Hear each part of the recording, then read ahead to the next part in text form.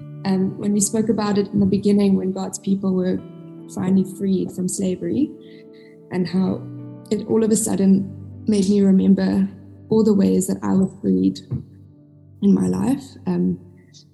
I think, in every individual time, I was obviously really grateful, and I thanked the Lord and, gave him the credit. But when we were doing it, it just gave me this, all of a sudden realization how the Lord has come through for me time and time again. And it was actually quite overwhelming.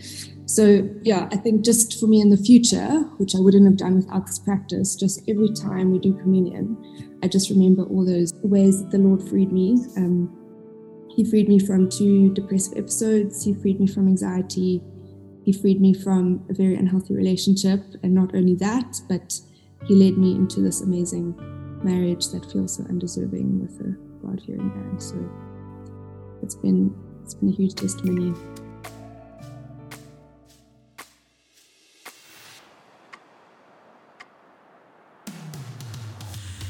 Welcome to the Follower Podcast, a place for conversations and ideas on how we follow Jesus to the depths of his heart and the ends of the earth. Follow is a community of learning and practice in the way of Jesus. And you can find out more about resources, events, and how to get involved by visiting www.wearefollower.com or finding us on your social media platform of choice. We hope you enjoyed this episode with your host, Matthew Lewis. Welcome back to the Follower Podcast, everybody. So good to be in your ears, as always. And this is the third and final episode in our 3-part series on communion. Just in case you're joining us right now, highly recommend you go back and listen to the first 2 episodes. We have done what we call a focus on the devotion or the practice of communion, the breaking of bread, the Eucharist, the Lord's Supper, and we've looked at encounter with Jesus at the Lord's Supper, at the communion table, the role of remembrance through this practice as Jesus becomes the fulfillment of the image of the Passover lamb through the tradition of Passover that he repurposes for himself. And this week we're looking ahead at expectation as we anchor ourselves in the story of the marriage supper of the Lamb. And so again, I take us through a bit of a 30,000-foot overview of a story, an unfolding story of the bride and the bridegroom, and how this meal is a meal and a practice that anchors us into a hope that changes everything about how we live in the present. When we recorded this, I had a little bit of a cat allergy, so I hope that you can forgive that. Apart from that, I hope that you enjoy this episode. Thanks for joining us. So we're looking at the practice of communion. If you didn't know that, welcome.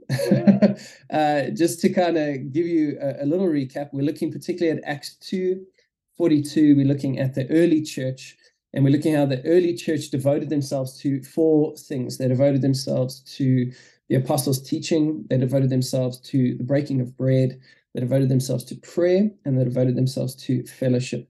And those 4 devotions basically created an environment in which signs and wonders could be done, in which justice flowed, and in which people were added to the church daily, being saved in the power of the Holy Spirit. And so the overflow of this incredible community was really grounded in a foundation of practice and simple devotion they devoted themselves to, right? And one of those devotions, we're going to go through all 4 of those in the coming months and then see where the Lord takes us after that. But one of those devotions was the breaking of bread. And the breaking of bread was a key practice in the life of the early church that was kind of Jesus repurposed Passover, which had always been in the story of Israel from the time of the Exodus, and then was given to the nation of Israel as a feast that they would remember regularly, that would remind them of what they'd been saved from, that they'd been rescued out of Egypt by this incredible God, and that as they continuously entered into that feast and other feasts and celebrations, that not only would they be liberated from Egypt, but that Egypt would be purged out of them. And then Jesus takes that Passover meal before he dies, and he repurposes the Passover meal and gives it to the church. And he says, do this whenever you meet, and eat and drink. This is my body and my blood broken for you, my blood in the new covenant. And so then the early church goes on to do that. And so, there's this outpouring of the Holy Spirit at Pentecost. And you've got this new church that's now been formed by Jews from all over the region speaking so many different languages that they needed to have the Holy Spirit empower the apostles to teach this word into community. And this early community, remember, they don't have a Bible. It's important to know that. Like, it's really important to think about that. They didn't have a Bible because they are the Bible, right? They are the book of Acts. Number one. Number two, a lot of people were illiterate, so it was an oral tradition and culture. And not everybody had a scroll, right? So the scrolls were in the temple, or you had to be very wealthy to have any kind of copy of that kind of thing. So their devotional life didn't look like what we would call Bible study or things like this. Their faith was buried in their community through lots of different things. And one of those things was this meal that was embodied theology, powerful and transformational when we understand how people are shaped and formed. And so when we think about learning and practicing the way of Jesus, one of the things we want to look at is, well, how did the first followers of Jesus do it? And what did Jesus command, right? And what did Jesus model? And so we see Jesus commanding us to do this thing, and we see the early church practicing this thing, and then we see how profoundly that affected them. And so over the last 3 months, what we've tried to do is understand this practice, not only learn about it, but practice it from 3 fundamental angles. And so in the first month, we looked at the revelation of Jesus in the breaking of the bread. So you had these 2 followers of Jesus. They are coming from Jerusalem. They're dejected and downhearted and really disappointed. Jesus walks with them. They don't know it's him. He unpacks the whole gospel according to all the scriptures, because Jesus is the master teacher. And then he's about to leave, and then they welcome him. They say, no, come to our house. And then he breaks bread, and it says in the breaking of the bread, their eyes were open to see that it was Christ. And church tradition for a long time has actually pulled a lot from that story, and it points to what is possible in the breaking of the bread.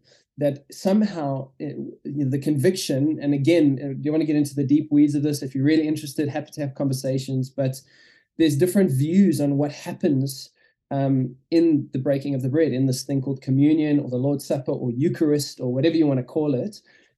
But all of the views, no matter how you cut it, believe that something's happening at that table. Something important is happening. And so there is a way that we can have a fresh revelation of Jesus in the breaking of the bread as we practice this, and we can meet with him.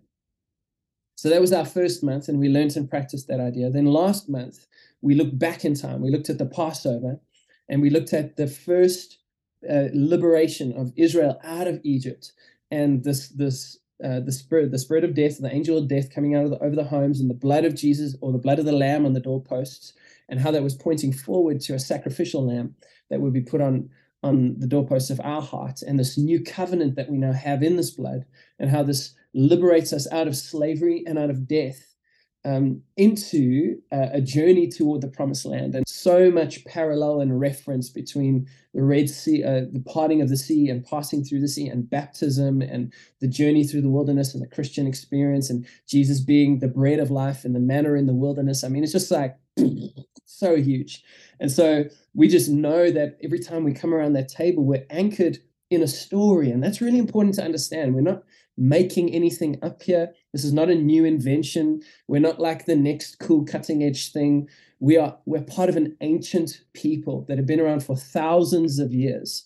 And we are entering into that story of this Yahweh and his people who've been grafted in, right? And so their heritage is also our heritage. And when we come around the bread and the cup, we are eating and drinking ourselves into that story, and eating and drinking that story into us. And we just know that, yes, we've been liberated from Egypt and from death in Jesus, praise God. But just like Israel, who were grumbling in the desert, wishing they could be back in Egypt because the food was better there, right? And then Moses goes up the mountain. It doesn't take him 5 seconds up there. Well, actually, he was up there for a while, shame. But then he comes down, and Israel have made a golden calf, right? Because they haven't yet got Egypt out of their system. And so too with us, although we're people of 2 worlds, we are seated with Christ in heavenly places, and yet the flesh is dying, and we sow to the Spirit so that we can live in the Spirit, and on and on and on and on. And so just how this communion meal, this breaking of the bread, is a supernatural thing, but it's also just a very practical formation thing. We are reminding ourselves of the story that we've been liberated out of Egypt, and that Egypt is being purged out of us, and praise God for that. And then tonight we want to look forward to the future. So we're in the present, we went to the past, now we want to go to the future. And so if the present was the Last Supper and the past was the Passover supper, today we want to talk about the marriage supper. So Jesus is big on supper. Hey? He eats and drinks his way through the New Testament. And we find the story of the marriage supper in Revelation chapter 19, which I'm going to ask us to read in just a second. But just before we get there, there's a few things I need to say about Revelation. Again, we don't have time for me to do a deep dive here. If you're interested, again, happy to have the conversation. But it's important that we frame a few things just so that we have a healthy respect for what we're reading here and the kind of literature that we're dealing with. So you may know this, you may not know this. I'm just going to try my best to help us here, okay? Revelation is this letter written by a guy called John. It may be John the disciple, or it may be another guy called John. We're not actually sure. A lot of people think John the disciple, but it's actually a little bit up in the air which John wrote this letter. If you read Revelation, interesting, it's not Revelations, by the way. So without being ugly about it, you can just correct people and just take the S off, right? So it's Revelation, and it's the revelation to John. It's not John's revelation. It's the revelation that John received from God, okay? And he's on this island of Patmos.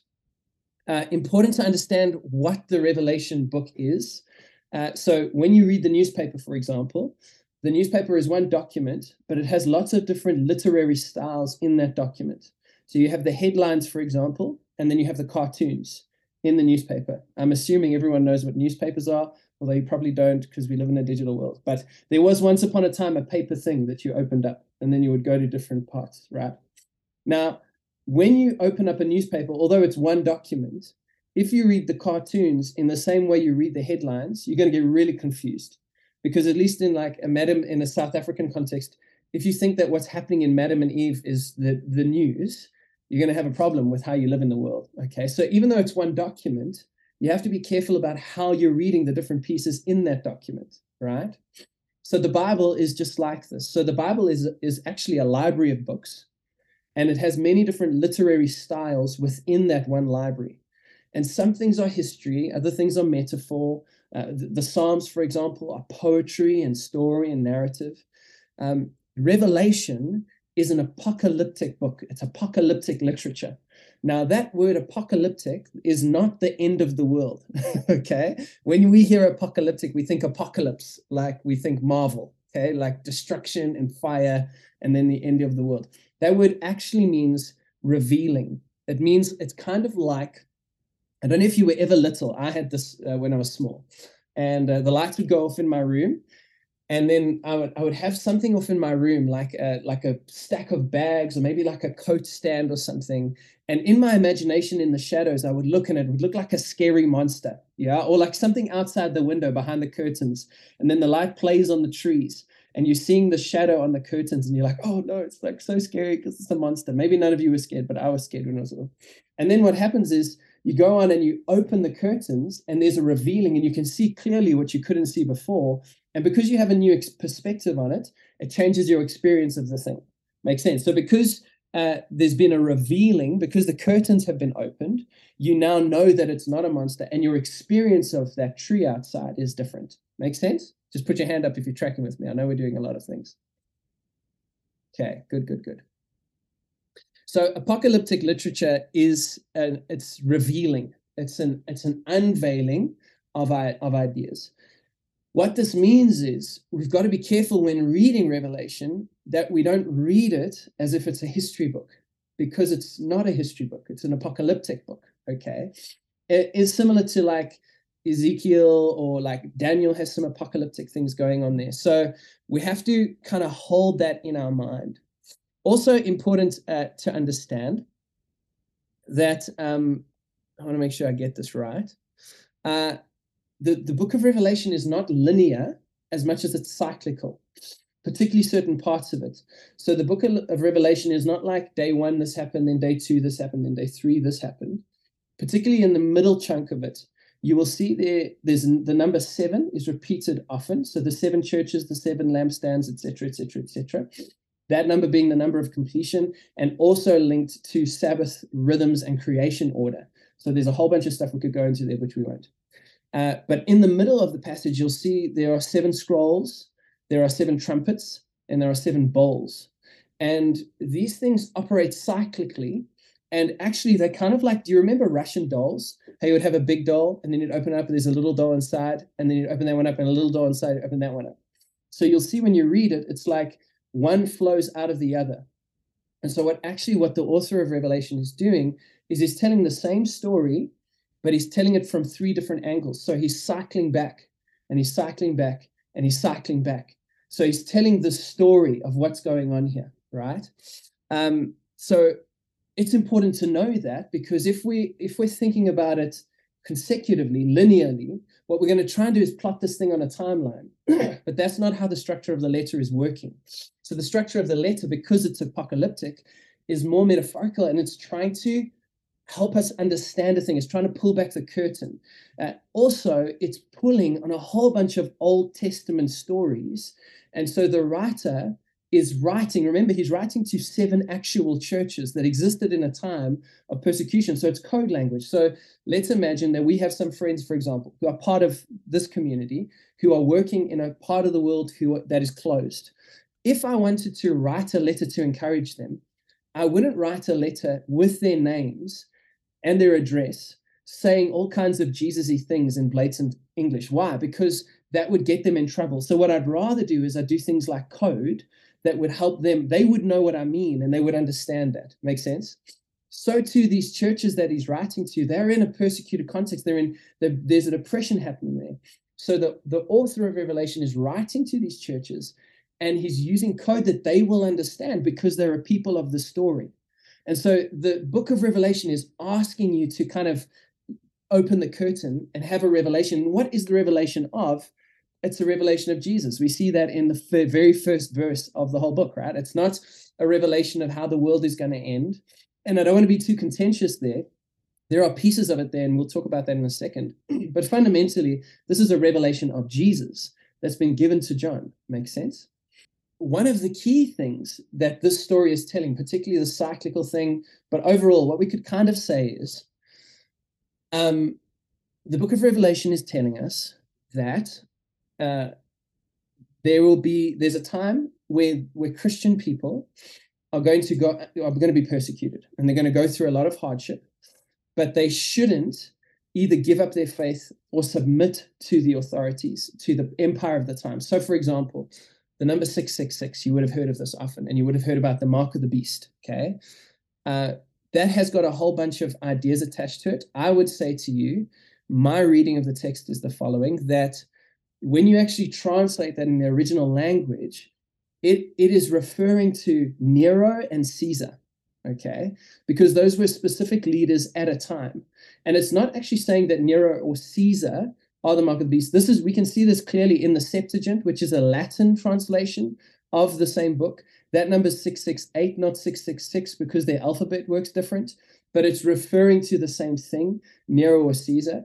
And what they're really talking about, and it's called the anti-Shema, because you would have noticed that the mark of the beast is on the head and on the hand, right? And the Shema is the law of God on the head and on the hand, right? So what it's saying is that you as a people of Israel have been called to live in a certain way. There's a spirit of empire, in this context, Rome, but previously Babylon, and in the future, anybody else who enters into the spirit of that age. The temptation is you're going to be tempted to come under that and put the influence of that in your mind and in your hand and swear your allegiance to that spirit of empire.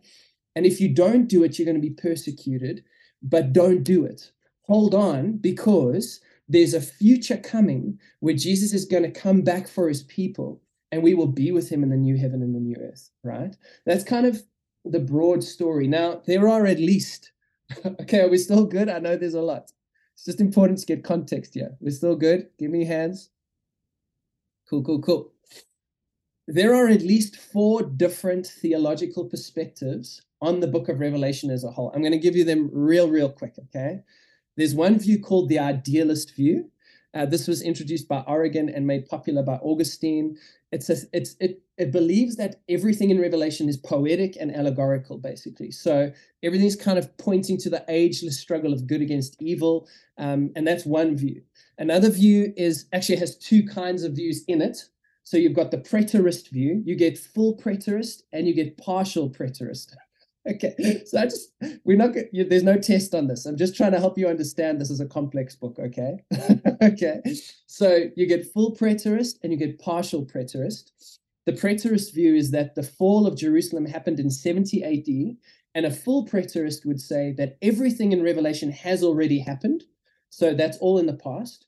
And a partial preterist would say most of Revelation has happened except the new heaven and the new earth that is still to come.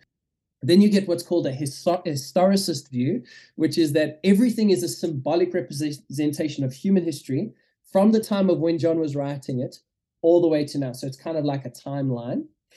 And then you get this thing called a futurist view. If you know anything about the tribulation or the millennial reign or dispensational theory, all of this falls under the futurist view, which is to say that we can track things that are coming in the future according to timelines and pieces that are in Revelation. So all that to say, I want to say this humbly, right?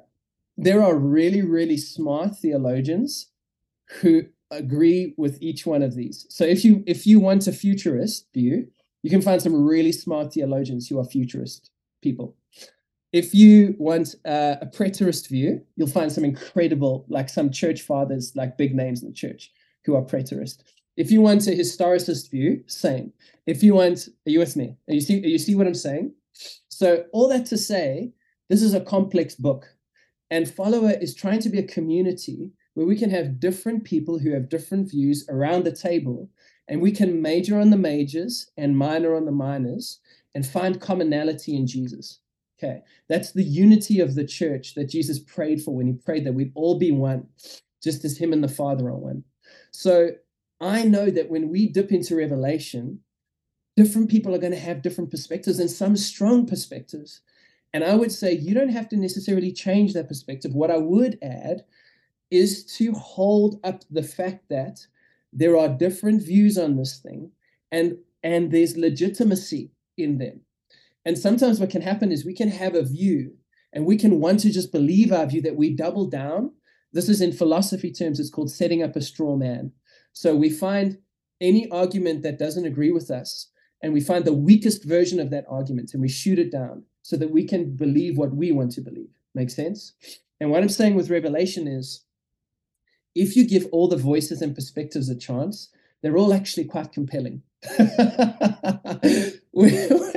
Which means I don't know. Are you with me? Like, is there going to be a tribulation and a millennial reign? I don't know. Is Jesus going to come back and then another? I don't know. Here's the one thing I do know that pretty much every view agrees on. Jesus has come and he's died, right? The man's died. And not only did he die, he rose again. And in his rising up again, he has purchased for himself a church. And our job is to be ready because Jesus is coming back, friends. And when Jesus comes back, everything will change.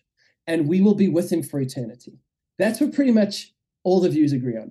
The pieces in between, how it all works in the middle, I'm not exactly sure. But that's the big overarching story. Is that okay? Are we all okay with that? Are we okay with the thumbs up on that one? So with all that in mind, we're now going to read the marriage supper of the Lamb.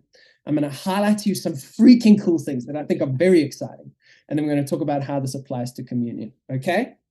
Ariel, will you unmute yourself and give us a read? And let's go from verse 6 through to verse 10. Then I heard something like the voice of a great multitude, and like the sound of many waters, and like the sound of mighty peals, of thunder, saying, Hallelujah, for the Lord our God, the Almighty, reigns. Let us rejoice and be glad and give the glory to him, for the marriage of the Lamb has come, and his bride has made herself ready. It was given to her to clothe herself in fine linen, bright and clean, for the fine linen is the righteous acts of the saints. Then he said to me, Write, blessed are those who are invited to the marriage supper of the Lamb. And he said to me, These are true words of God. Then I fell at his feet to worship him. But he said to me, Do not do that. I am a fellow servant of yours and your brethren who hold the testimony of Jesus. Worship God. For the testimony of Jesus is the spirit of prophecy.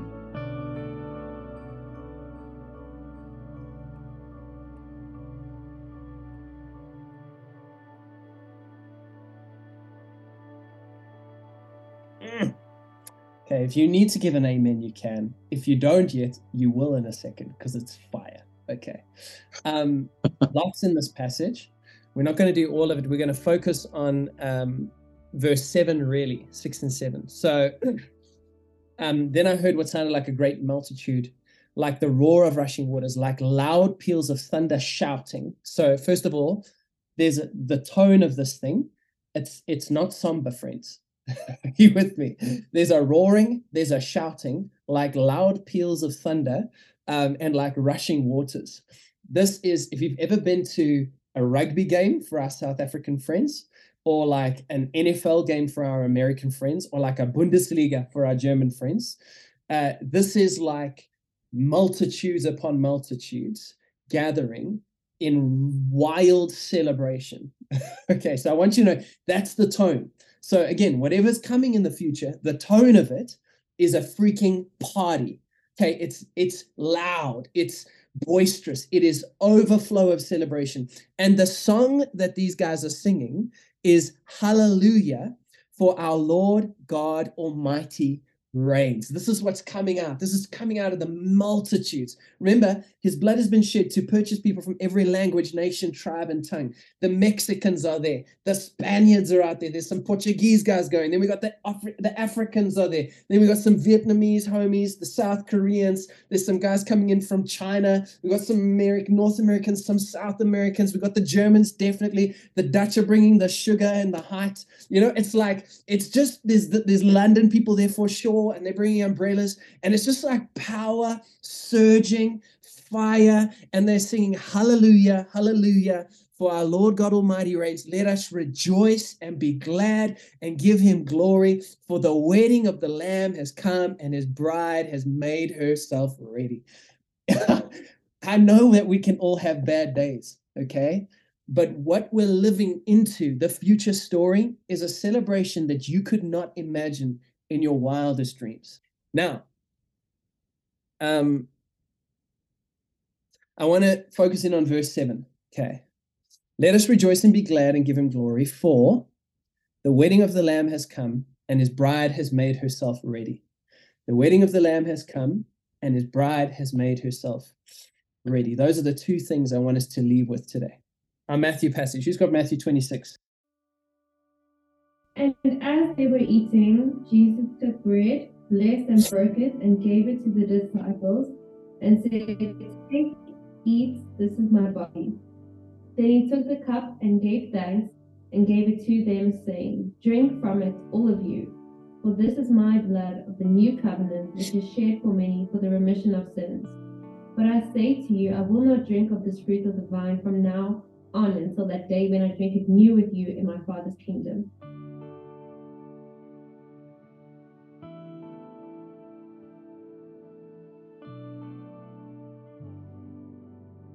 Okay.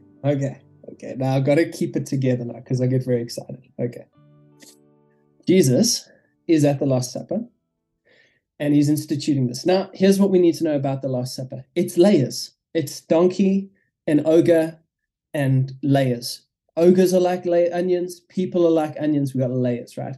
The communion is layer upon layer upon layer. So when people say, is it about the new covenant and the forgiveness of sin? Yes. And is it about Passover and the Exodus? Yes. And is it pointing forward to the marriage? Yes. And it's like so loaded. That's the beauty of it, right? So one of the things it's about is Jesus is doing this thing, and he's doing it with a future orientation. He's saying, this thing's so amazing, but guys, this is the last time I'm going to do this with you until there's a time when we're going to eat together in my Father's kingdom. Okay. And I want you to know that that's what we're looking forward to. So every time you break it, you're remembering that there's a time coming when we'll break it again together, when we'll eat it again, we'll drink of the vine again together, the future orientation. Now, to really understand what's happening here, we have to understand wedding customs in the time of Jesus. So there were 3 elements to a wedding in the time of Jesus, 3, okay? The first one was the betrothal. The second one was the ceremony. And the third one was the consummation. The betrothal, the ceremony, and the consummation, okay? Okay, now, hold on to your seats because this is going to bust your mind. Maybe I should not oversell it. It's average. I think it's amazing. Okay. Can we quickly read, who's got John chapter 14, verse 2-3? Who's got that one? Okay, have a read for that for us, Thomas. Me. In my Father's house are many rooms. If it were not so, would I have told you that I go to prepare a place for you? And if I go and prepare a place for you, I will come again and will take you to myself, that where I am, you may be also. And you know the way to where I am going.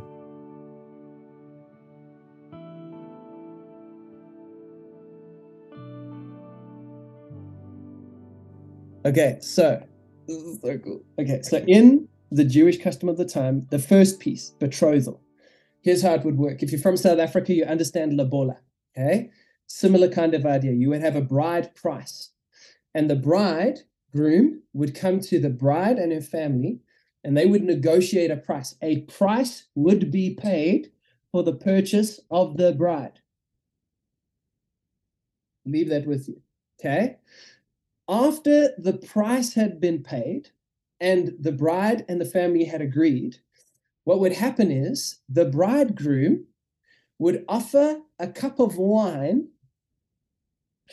to the bride and her family. And if they accepted the cup of wine, if they drank of the cup, they were accepting it.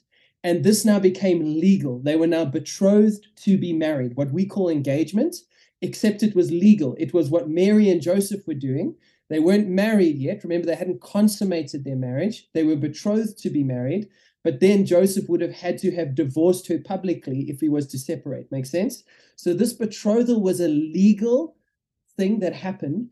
And the agreement of it was through this offering of the cup and the receiving of the cup.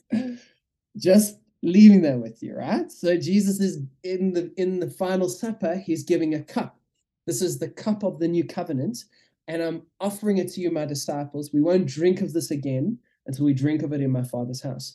Then after that, the bridegroom would go away, and this could be like up to a year.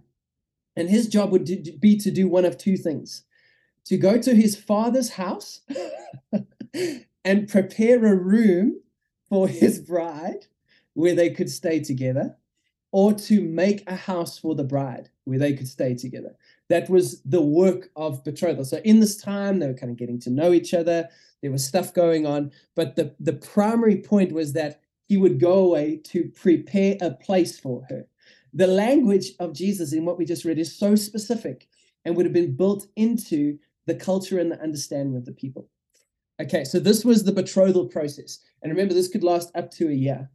When the husband was ready, so this has been accepted, now the home is ready. When everything's ready to go, the next phase, stage 2, kicks in, and this is the ceremony. So the betrothal was in private, the ceremony is in public, okay? So who has got Matthew 25, verse 1-13?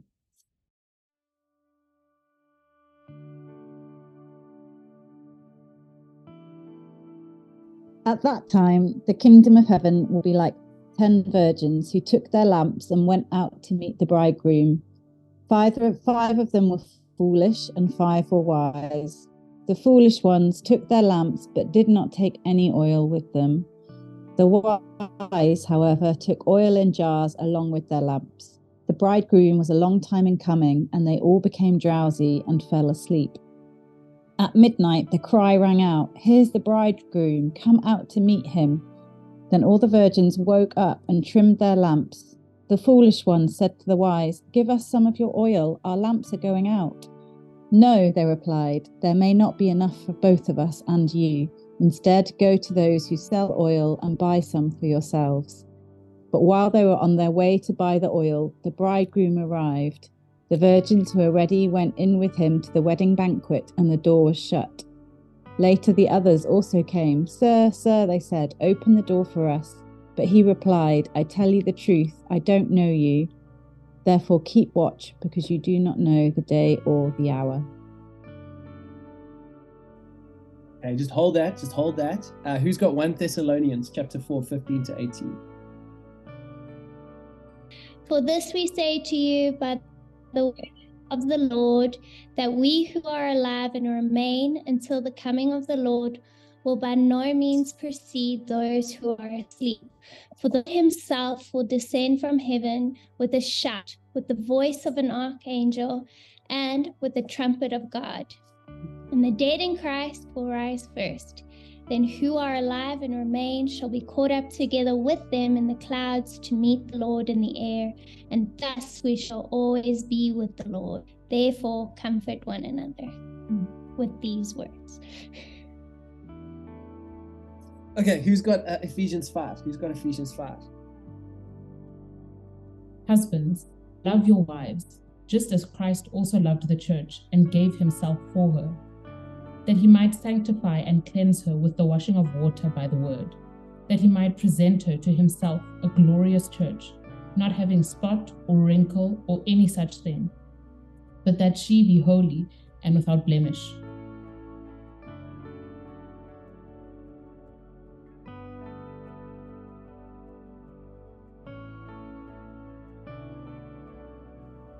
Okay, so now here's what I want you to see. So hold all these different thoughts in your mind. The second element of the marriage ceremony was the ceremony, right? So betrothal, then ceremony. So what would happen is when the home is ready, the bridegroom would come with a whole bunch of his friends, and he would come to the house of the bride to fetch the bride. And if it was nighttime, they would come with a whole bunch of torches. And then when the bride was ready, he would take her out of the house, and then he would take her to his house where there was a large party waiting to be ready. And that takes us to the third element. So the ceremony was a big thing. They would literally party through town. They would dance. If you've ever been to a Zulu wedding, it's this kind of thing, actually. I went to a Zulu wedding recently with my friend, and there's like a whole crew of people, and they come and they dance up to the threshold of the property. Then they fetch the wife. And then the wife with all the people, they all dance back to the bridegroom's place where a whole ceremony then takes place. This is what was happening in Jewish culture. So the bridegroom would come after this year or so of betrothal preparation to fetch the bride and her family. Can you see what Jesus is pointing out here? When he's using the language, "There in my Father's house are many rooms. I'm going to prepare a place for you." Then he's talking about the kingdom of God. He's saying there's a time coming when the bridegroom's coming to fetch the bride. So be ready. And if you go back to the Revelation passage in 19, it says, "The wedding of the Lamb has come, and his bride has made herself ready." That's why they're worshiping, because the bride is ready. The bride, this church that Jesus has come for. And then in Ephesians, we see that he's made her ready by his own sanctification. And in Thessalonians, it's like this picture of this Jesus coming to fetch his church and this church being made holy. And so there's this picture of a future hope of being fetched, making the bride ready for that collection. Can you see it? Now, this takes us to the final one, which is the consummation, which is what we're reading about in Revelation 19. So the ceremony would end once they all get to the house. They would end with this massive feast, and this massive feast would last 5 to 7 days. And then there would be this big celebration with the whole community. And there was no honeymoon. After the feast, they would go into either the room prepared in the Father's house or the house that they had prepared. And there they would consummate the marriage, and the marriage would be final. Okay. And then they would, after the consummation, after the feast, they would then live together in the house as one. Okay. So there is this thread that is running not only through communion, but through the whole New Testament gospel story, through this whole story of Israel, through the teachings of Jesus, where he's giving winks and nudges and nods to those who have ears to hear and eyes to see, about his intentions for his people, right? Now, the reason that he's writing this, even in Thessalonians, it said, these things are coming to pass, so encourage one another with this. Make sense? And in the book of Revelation, these guys are being persecuted. And the temptation is to take the mark of the beast, to subject themselves to the ideology of empire, to forfeit Jesus and give themselves as citizens of Rome so that it becomes easier for them. And the writer of Revelation, of Thessalonians, of the Gospels is saying, no, don't do it, because the bridegroom is coming back for his bride, because there's a wedding supper, a marriage supper of the Lamb that you can look forward to. And if you will anchor your hope in that future, it will strengthen you in the present to endure whatever you have to endure, whatever you have to go through. What does this mean for communion?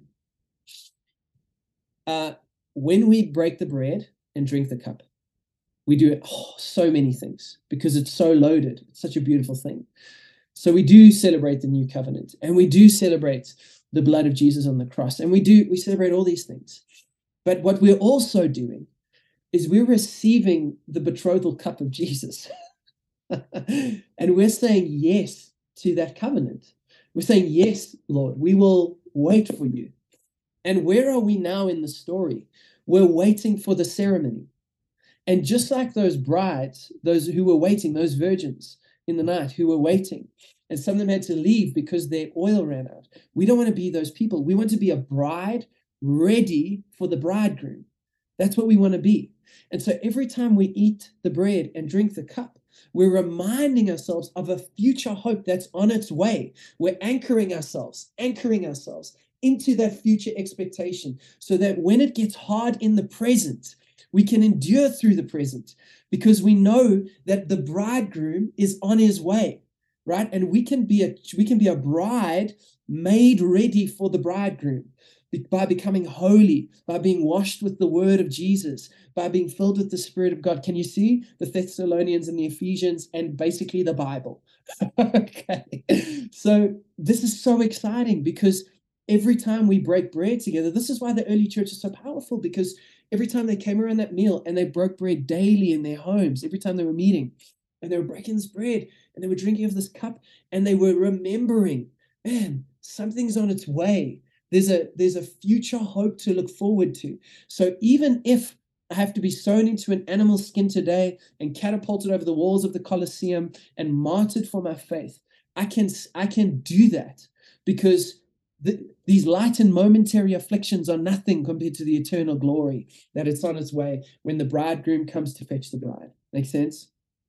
And so that's we reprogram our minds, we update our iOS every time we're tempted to take the mark of the beast, guys. And again, remember, this is, I don't want to get too contentious here, but this is, in my conviction at least, this is not the chip in your hand or any of those kinds of things. This is the degree to which you buy into the spirit of empire. And that has looked historically like the Assyrians and the Babylonians and the Romans. And now name your nation, name your secular worldview, name the spirit of empire that you're putting on your head and putting on your arm and shaping your life around so that life can be a bit easier in this world. That's what it means for us to take the mark of the beast, right? And Revelation is saying, don't do it. And every time we come around the table, we're remembering that that's the future hope, that we're that people.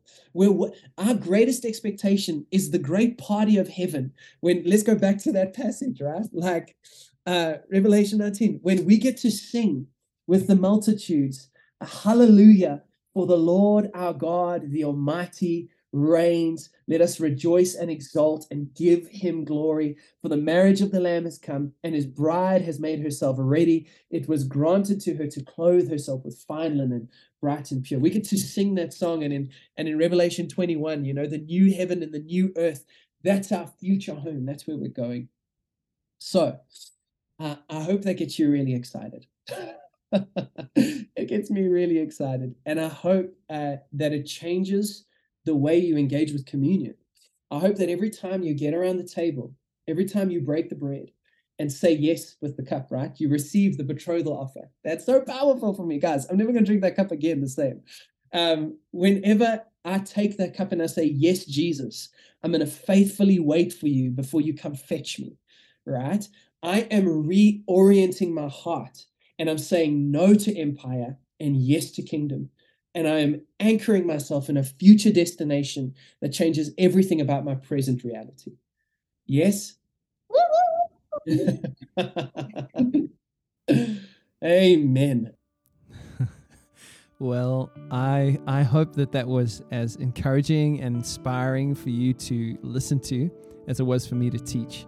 And even now, after the fact, as I listen back to it to edit it, a couple of weeks after having taught it, I'm so inspired and so encouraged again in my spirit to remember that this is not our home. Like, blessed are those whose hearts are set on pilgrimage, whose hearts are the highways to Zion. And, just my own testimony, I can say that in the last couple of weeks, the fullness of life and just personal things, the world has a way of pulling us down by its center of gravity, and we lose sight of the eternal narrative, the eternal story that we're a part of. And just listening back to this just reminded me, man, that's my story, and I want to be about that thing. I want to be a bride made ready. And I'm okay to say that I'm comfortable enough in my masculinity, right? I want to be a bride made ready for Jesus. I want to be part of that church. And so, man, I just pray that encourages you, and even in your practice of communion, that maybe that puts a new filter and a new lens on the way that you're engaging with it. This is the last of our 3-part series on communion. It gives you just a taste of what a focus is like, and I hope that you've been encouraged by it. If you would like to get more into this material, if you'd like to see the practices that were attached to each one of these teachings, you can go to wearefollower.com, click on the communion focus, and we'll have all the PDFs and even some of the Zoom videos available for you there to watch and to download for yourself and to use. And we just hope that blesses you. It's ideally to be used within a group context, a small group space, but you can use it in your own space as well, however best helps you in your walk with Jesus. Thank you, guys. Always so good to be able to be in your ears. Huge honor, and don't take it lightly. And looking forward to the next time that we get together on the Follower podcast to learn and practice the way of Jesus together.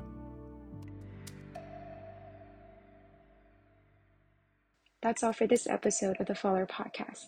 If you found it helpful or inspiring, please consider sharing it and leaving a review on your podcast platform to help us connect with more people around the world. If you would like to support the ministry of Follower with a monthly contribution or one-off donation, you can visit www.wearefollower.com/support.